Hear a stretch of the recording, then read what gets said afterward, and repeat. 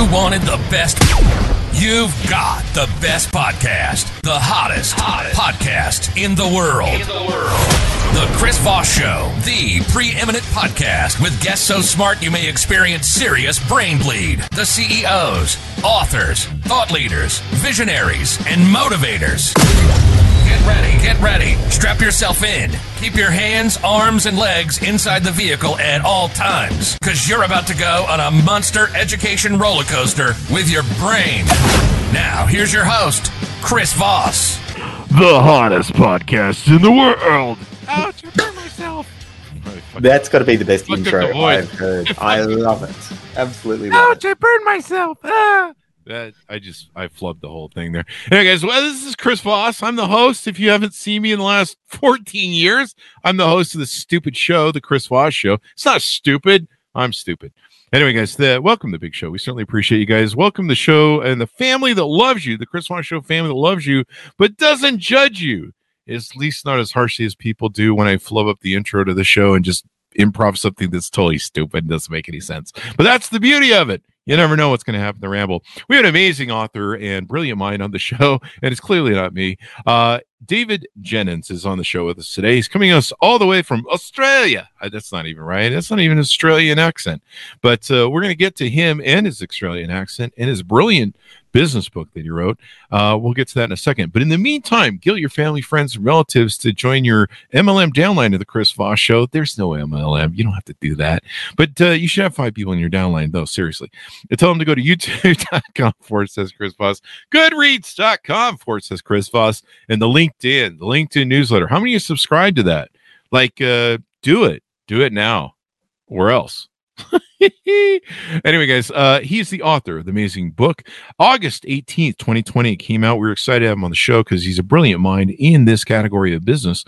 The book is entitled SYSTEMology: Create Time, Reduce Errors, and Scale Your Profits with Proven Business Systems.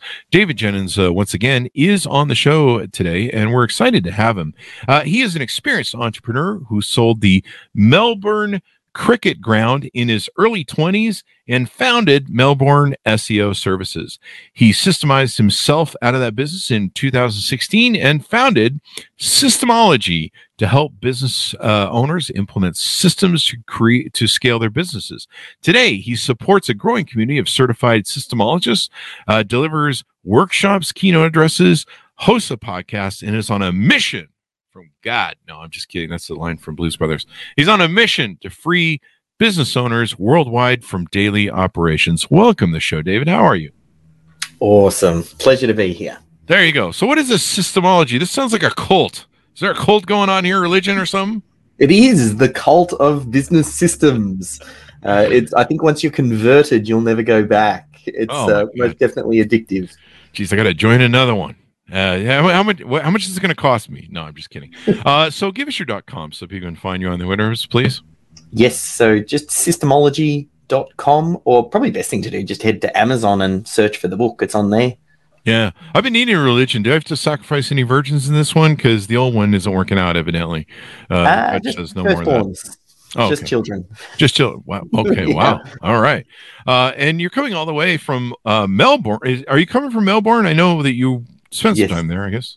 Yeah. Yep. So it is start of the day for me, the end of the day for you. There you go. And your toilets go the other way. We already had a discussion in the green room about Vegemite, so we won't resurrect what horrible stuff that is, according to my opinion, but not yours. Anyway, I tease my Australian friends. I love them. So give us an overview, David, of this book and what's inside of it. Well, most business owners, they get stuck in the day-to-day operations. They build a business delivering the product or service, and then they end up basically getting chained to the business, which is oftentimes like the complete opposite of the reason they started business. They were looking for freedom and building something that they had control over, but the business ultimately controls them for many. So what SYSTEMology is about is a system for systemizing business. So I read a few books, like many of your listeners, things like The E-Myth and Traction and Scaling Up, and a lot of them, they all talk about systems and processes. You got to document things so you can pass them off to your team. But I never really knew where to get started or how to do it. And truth be known, I didn't even like documentation and writing systems and processes. So I was kind of like, well, how am I going to get this done? And that really kind of birthed this idea of systemology and the 7 steps to systemize a business. Seems pretty cool. I just got used to, as an entrepreneur, the whole bondage effect of it. I just think of it as BDSM and abuse. And that's, when you say you're chained to your business, that's kind of my chain. I'm just chained to my business. I just take it as abuse and go, I should derive some sort of pleasure from this abuse, but I don't. But and believe it or not, you're not even alone with that. Most business owners, they just end up grinding it out and going, that's just the way it is. Yeah, it's kind of where you're at. It's kind of like being in a marriage for 20 years. You're just like, oh, fuck, just another day. Kill me now.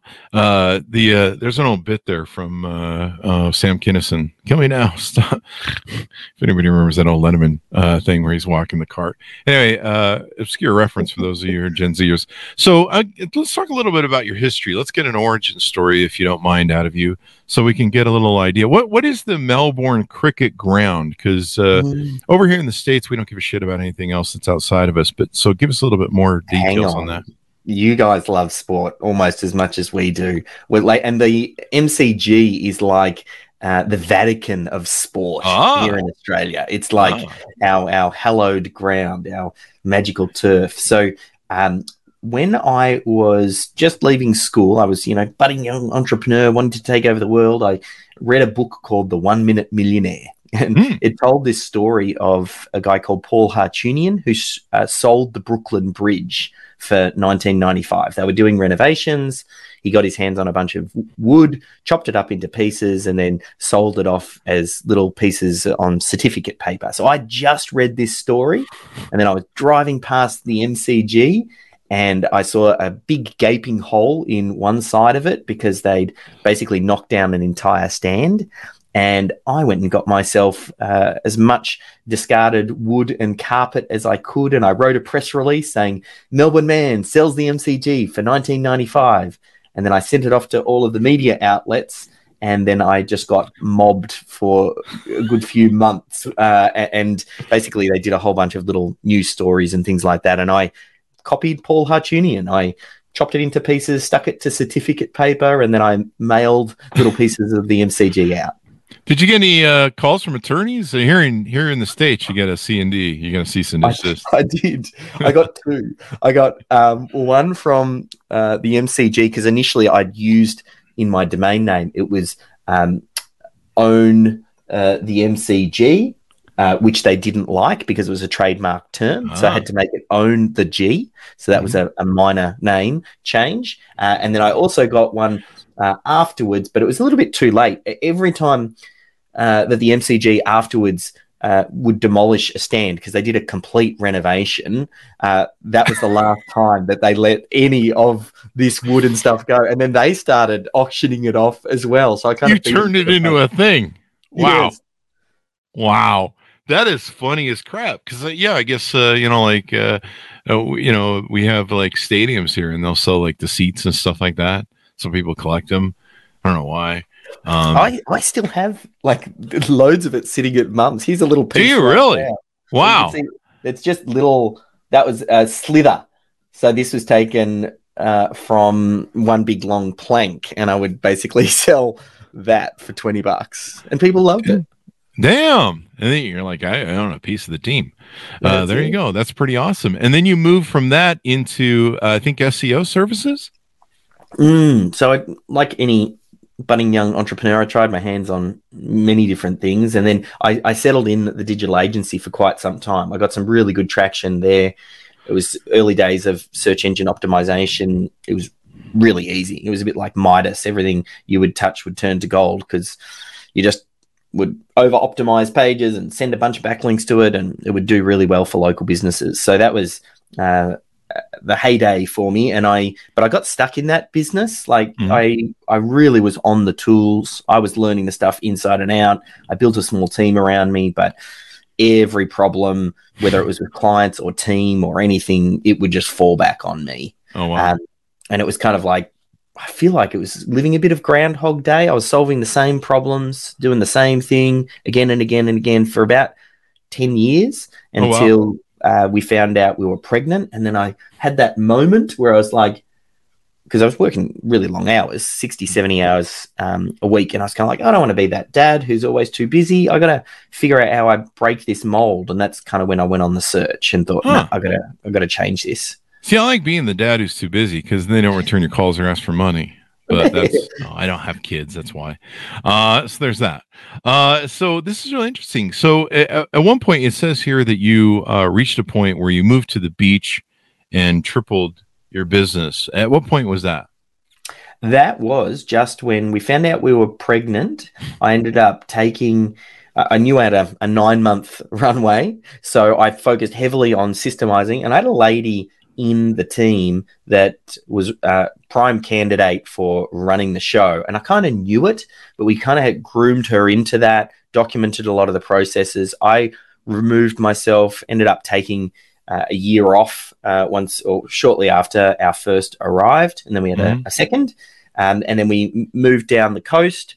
And I just completely rewired my brain for the way that business can work. And it's possible to own a profitable enterprise that works without you. Whereas up until then, all of the businesses that I'd been involved in, it was just me doing the thing, grinding it out.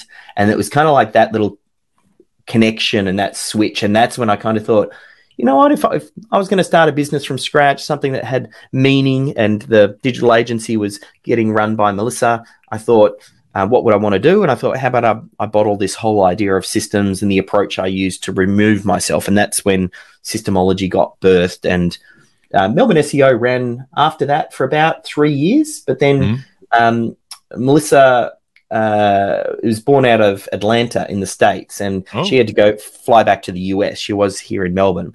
And then kind of at a crossroads. She needed to move back and couldn't run the business. And I was like, well, I don't really want to get sucked back into that business. So we ended up selling Melbourne SEO services. So that business got sold. And again, that kind of felt like that was a completion for, or the bookend for that particular part of my life. And now I've kind of shifted gears into the systems side of things. There you go. So SYSTEMology bills itself as solving the problem with a proven step-by-step business systemization framework designed so that even the busiest business owner can deploy it. And you talk about one of the problems that I always had, and I think a lot of people have. You ever seen that like guy who spins plates, and he's got like a whole bunch of plates on stage, and he's got a little pole that spins the plates, and he has to keep running up and down, keeping the plates spinning, and adjusting them and stuff. Yeah. That's kind of how I felt. Or kind of like, one of those guys in a ship where you're trying to stick your finger in all the holes, or a dam where you're trying to, you're over in Dutch land or whatever, trying to, poke all the holes and fill them. And eventually you run out of fingers. You're like, great. We're going to flood for sure. Yeah. That's such a common problem business owners feel that way. And then oftentimes they'll even think to themselves, maybe I just need more staff to solve this problem. And then they hire more staff. But then that just means you've got another plate to spin, because now you've got to keep them busy and load them up with tasks and let them do their thing. And you work through a bunch of team members. But before you even get to your work, the first person, you've got to go back to the start and load them up again. So it's a very common problem. And that's the circuit breaker here is to identify the essential, repeatable, delegatable tasks, capture them and systemize and codify them. So that way they can get delivered to a certain standard. That way new team members can come on board and they can follow this new process. And that's how they get up to speed without needing high valued, highly skilled team members looking over their shoulders, watching their every single move. And that then takes them away from doing their highest value tasks. And it starts with the business owner, but it's the same with all great team members. They just get busy in that day-to-day operations, and you have to find a way to be able to capture what you're doing and delegate it down. There you go. The hardest part, I was lucky with my 13-year business partner, and that we built a lot of companies with, and we've been best friends for 22 years. And I was lucky that I could be the visionary CEO. So I could go out and vision stuff, and I could kind of build the systems, and I could give them to him, and he would do it. And he was good at the rudimentary, boring day-to-day stuff. He liked that. Like if you asked him for ideas or, hey, you got any ideas? He'd just look at you, the bankster, like, I got nothing, man. And it was kind of that way. But he was really great.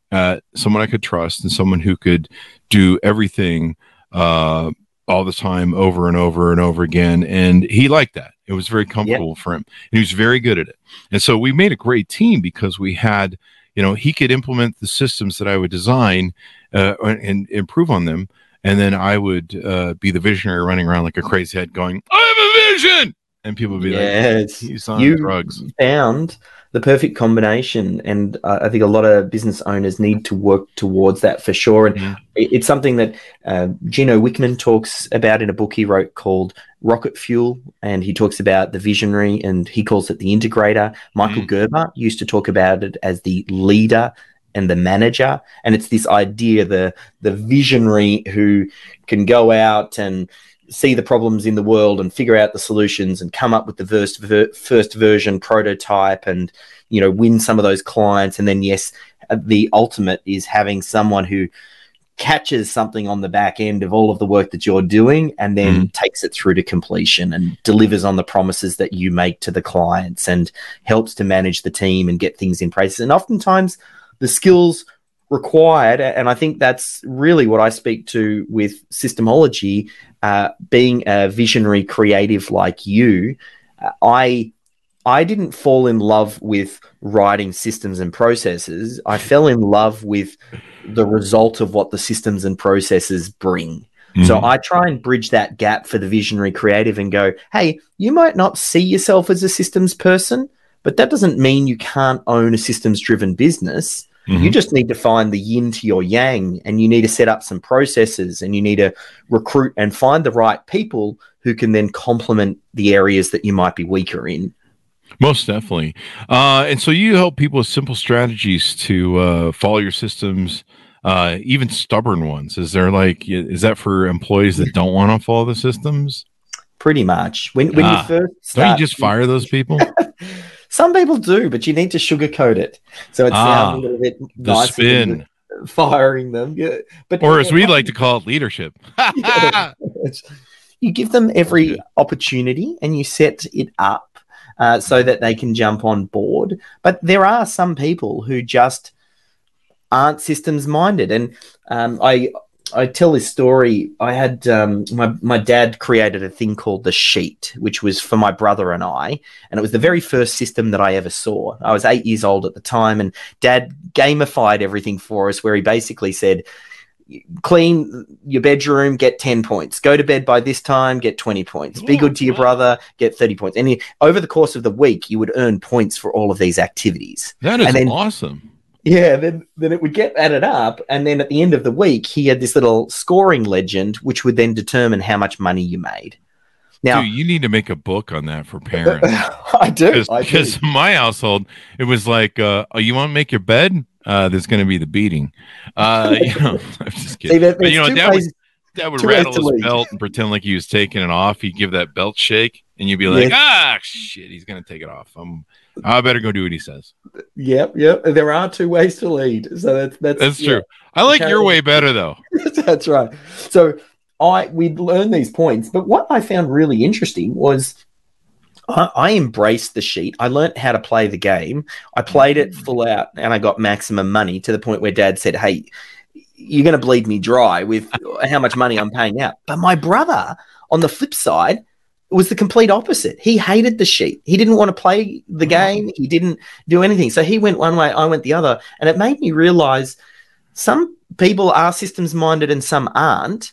And in your family, you don't get to choose. But in business, you do. It's your business. So choose people who fit with the way that you want to run your business, because that's your choice as a business owner. And if you do that, it'll make your life easier.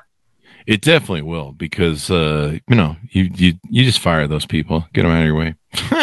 Yeah. I'm horrible. Even with that. like avoid them up front. Like if you build a good recruitment system that screens them up front and you ask some questions and share some systems and processes and say, this is the type of thing that you're going to be doing day to day, and you tell it to them right up front, it repels those who don't fit with that culture and it attracts those that do.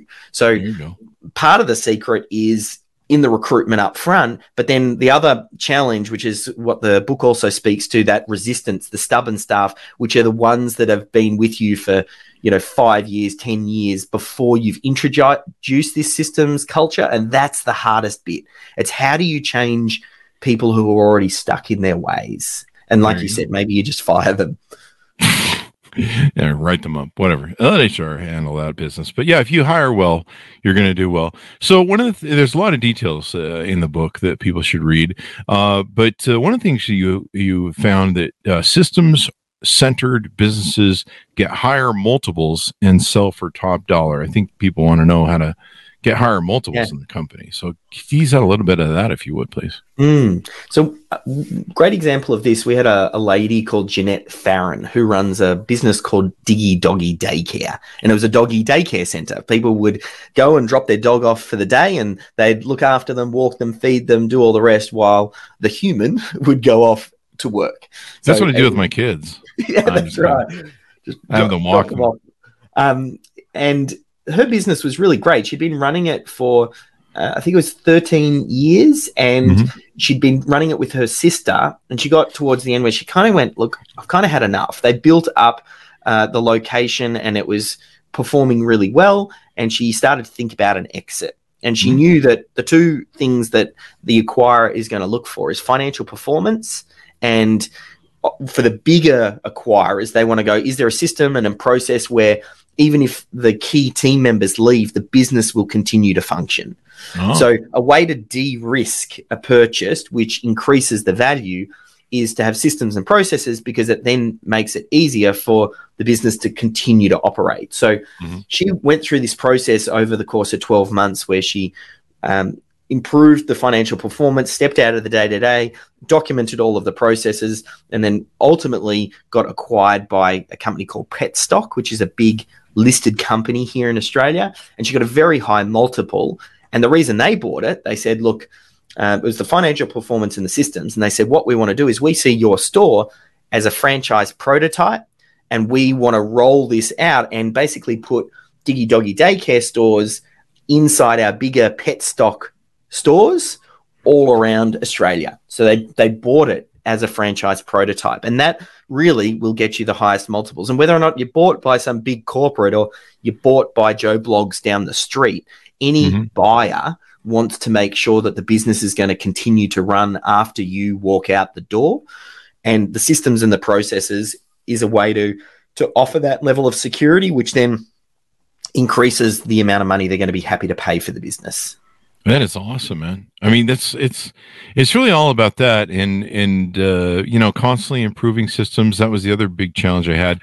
I was constantly dealing with, I build systems, put them in place. Sometimes they run for 10 years, sometimes they use for a year, a month, and you'd be like, hey, man, is that thing working anymore? And all of a sudden it would stop working. You'd have to go in and replace it. How do you deal with stuff like that where suddenly a system works and then you got to go back in and rehack it or redesign it or re-innovate it? Yeah. So partly you want to build a systems culture. So part of it is the way that you train your team. And once you've got a certain base level of systems in place, we call it minimum viable systems. What is the minimum number of systems required to run your business? You get that into place. Then what you want to do is you put some systems in place to identify issues when they pop up. And you have a way that you review them. So maybe you have, Gino Wickman talks about an issues list, and you review it on a team meeting. Maybe that's once a week or once a month or once a quarter. And you look at the problems and you think about them in terms of systems-based solutions. So, the clients, they just keep on not paying their invoices, and that's a real challenge for cash flow. Okay, well, how can we improve this system? Well, and then you have a discussion and you go, what could we do? Can we set up some reminders, or do we bill them up front, or do we put them on credit card like it comes down to identifying issues and having a way that that's done, a way that that's then discussed. And when you discuss it, looking for the solution, it's about thinking, how do we make the change at the system level as opposed to just dealing with the symptom or the top level case of, oh, yes, this client's not following. How do we follow up, Jane Doe because she hasn't paid her invoice? You want to get down to what's actually causing this and make the change at that level. Yeah, the systems can be boring sometimes. I think that's what a lot of people have issues with is, the slowness, the boringness of a system, like building it out, who oversees it. Like as an entrepreneur, you don't want to get caught up in all minutia. You're just kind of like, hey man, somebody else do this and I don't have to deal with it. And like business owners do their best work when they're creative solving problems. They actually get tired and lose their entrepreneurial mojo when they're solving the same problem over and over and again. They're doing the same thing day in and day out. So systems is actually a way out of that, because if you put a system in place, then you can solve a problem once or for a very long period of time, and then that enables you to move up to a higher quality problem. So the key is actually to create a way that you as a business owner can install a system in the least possible moves so you just come up with the idea, and then we have a thing we call systems champions, and you build up a team member whose responsibility it is to take your ideas, help to codify it, help to share it and roll it out. And then again, depending on the size of the team, maybe you have an operations person or someone like you had the yin to your yang that then helps to oversee the team and the execution. So a big part of it is just, how do we take away the bits that you don't like and get someone else to do it? And it still needs to be done. So business, a lot of you want to focus on areas where you're strongest, like focus on your strengths, and then find the team members who can then fill in the gaps for the weaknesses, but don't ignore them. Yeah. Especially you want to make sure they do the job too, so don't ignore them. Yeah. But this definitely frees up your time and creates more time that you have to work on the business and to try and get everything going that way.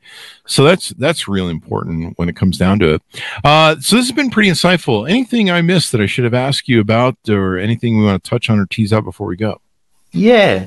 Look, the main thing is just, I hope we've been able to light a fire inside the business owner today where maybe they thought about systems before, or they tried it and it didn't work, or they've reached the conclusion that it's not for them.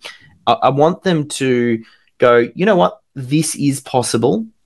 Maybe there's a better way. Maybe I'll give this a go. And that's like, if we've achieved that, then I think they'll be on the path. The only probably other thing, and we could touch on it very quickly, just the high level, maybe 7 steps of SYSTEMology. I could whip through those because that kind of gives a bit of a summary of what the book is. Let's do. Yeah. So the 7 steps, the first one is just define, which is you got to identify the 10 systems that you want to start with first, because there's lots of things you could do. You just need to figure out, well, where are you going to start? And there's a process for that. We call the critical client flow. Then step number 2 is assign.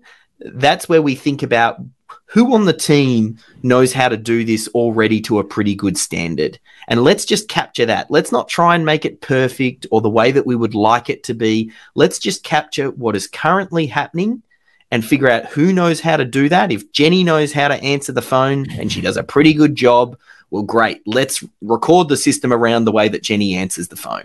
So that's step number 2. Step number 3 is extract, which is how do we then get the knowledge out of the brain of those team members?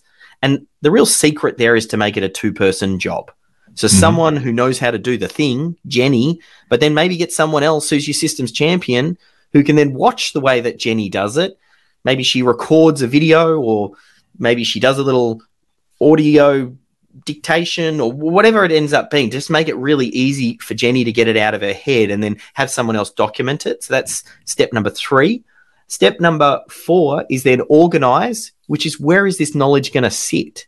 Like, you want to have it centrally located so everybody on the team can get to it when they need it. Then step number 5 is integrate. That's how do we get the team on board? How do we get them to buy in? And the secret there is just frame everything in terms of the benefit to the team member. Quit thinking about systems like, hey, the systems are going to make me rich as a business owner and I'll be able to sell my business for a high multiple. And like, how does it make the team member's life better? Mm-hmm. And then step number 6 is what we say is scale. And that's all about, well, what are the systems in addition to those 10 systems that we identified up front that are important? Things like recruitment and onboarding and some finance systems. And then the last step in SYSTEMology is optimize, which is now that you have your minimum viable systems in place, how do you then create the system to listen to your business? And much like what we talked about on earlier, which is how do you identify issues and how do you solve them at the systems level? But if you follow those 7 steps, that kind of takes you from, I don't really have any systems in place to now I've got the minimum set of systems I need to run my business. There you go. This is really insightful, and it's something that people really have trouble with, especially I think if you're a visionary CEO. You like the design, you like coming up with the idea, but then the minutia of it, the work, the breakdown of the systems, and you're just like, I would just, like I said, I was lucky enough to have a really good business partner who could manage that stuff. And if you're smart enough, you can hire the people that can really apply that and make it work. But, you've got to be able to monitor things. Like I wrote about this in my book, and I used to walk in. I learned this from being an entrepreneur at my first company, where I was an entrepreneur inside of a big corporation that wasn't mine. And I learned to walk around our systems and departments and go, hey, why are we doing this way? And they'd be like, no, we always did it this way. So guide by a former tower do it this way. So we always do it this way. And I'd be like, there's some pieces here that I think we could innovate and take that piece out of the system and process and this system and maybe change that a little bit and take out some of the steps and end up saving some money and some speeding things up a little bit. They'd be like, that's a good idea there. And so I had that talent, which transposed itself into my business. And being able to look at things, sometimes I would walk into my company and be like, who the hell designed this stupid ass system? And they'd be like, you did? And I'd be like, hey, that guy's dumb. Sometimes I'd sit and look at it and go, okay, well, there's some ways we can constantly, you constantly need to be improving things, because if you don't, your competitors will.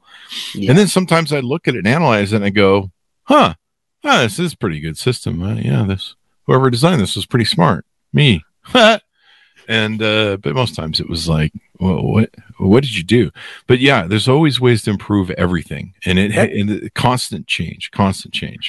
I mean, and you just hit the nail on the head on what the business owner should be doing. And even when you were an entrepreneur, like it's the same thing. Like your mind is wired that way. Mm-hmm. So you want to create the systems and the machine around you to allow you to do that, because not everybody can think like that. And it's how do we take the ideas out of the business owner's head, capture that, and then make sure that it can be delegated down or passed on or on-trained to another team member. And that's really what you got to figure out, because that then helps you grow and scale. It does. It's one of those things where, it used to frustrate me. My old CEO could walk into the room and you could have been working for 2 months on something, trying to resolve something. And he had that fresh look that he would bring to some sort of system. And he'd walk in and be like, what are you doing there? I'm like, hey, we're building this thing and we can't get it to work. And he'd be like, you do that and over there and everything, that'll work. See you, bye. And you just be like, motherfucker. But you have those fresh eyes, and that was his real trick. He could come in, but he also had a trick that I learned where he could see outside of the box. And so he could look at things from the outside and not be lost inside the cog of the wheel or the minutiae and do that. So really brilliant. So give us your .com, where people can find you on the interwebs and get to know more about you. Yeah, so it's SYSTEMology. So that's just system and then OLOGY.com. Mm-hmm. And again, I mean, if you're listening to this, definitely check out. We have an audio version of the book as well. So if you go to Amazon, it'll have a link through to Audible. Mm-hmm. And I voice it. And I had the good fortune of also having Michael Gerber, the author of the E-Myth, kind of like the granddaddy of business systems. He wrote the foreword to the book, and he reads that as well. So it's a pretty cool foreword. Nice. So thank you very much, David, for coming on the show. Very insightful. We love it. See if you can do something about that Vegemite or something over there in Australia. But other than that, we love our Australian friends. They're wonderful people, even though this way, let's go the different direction.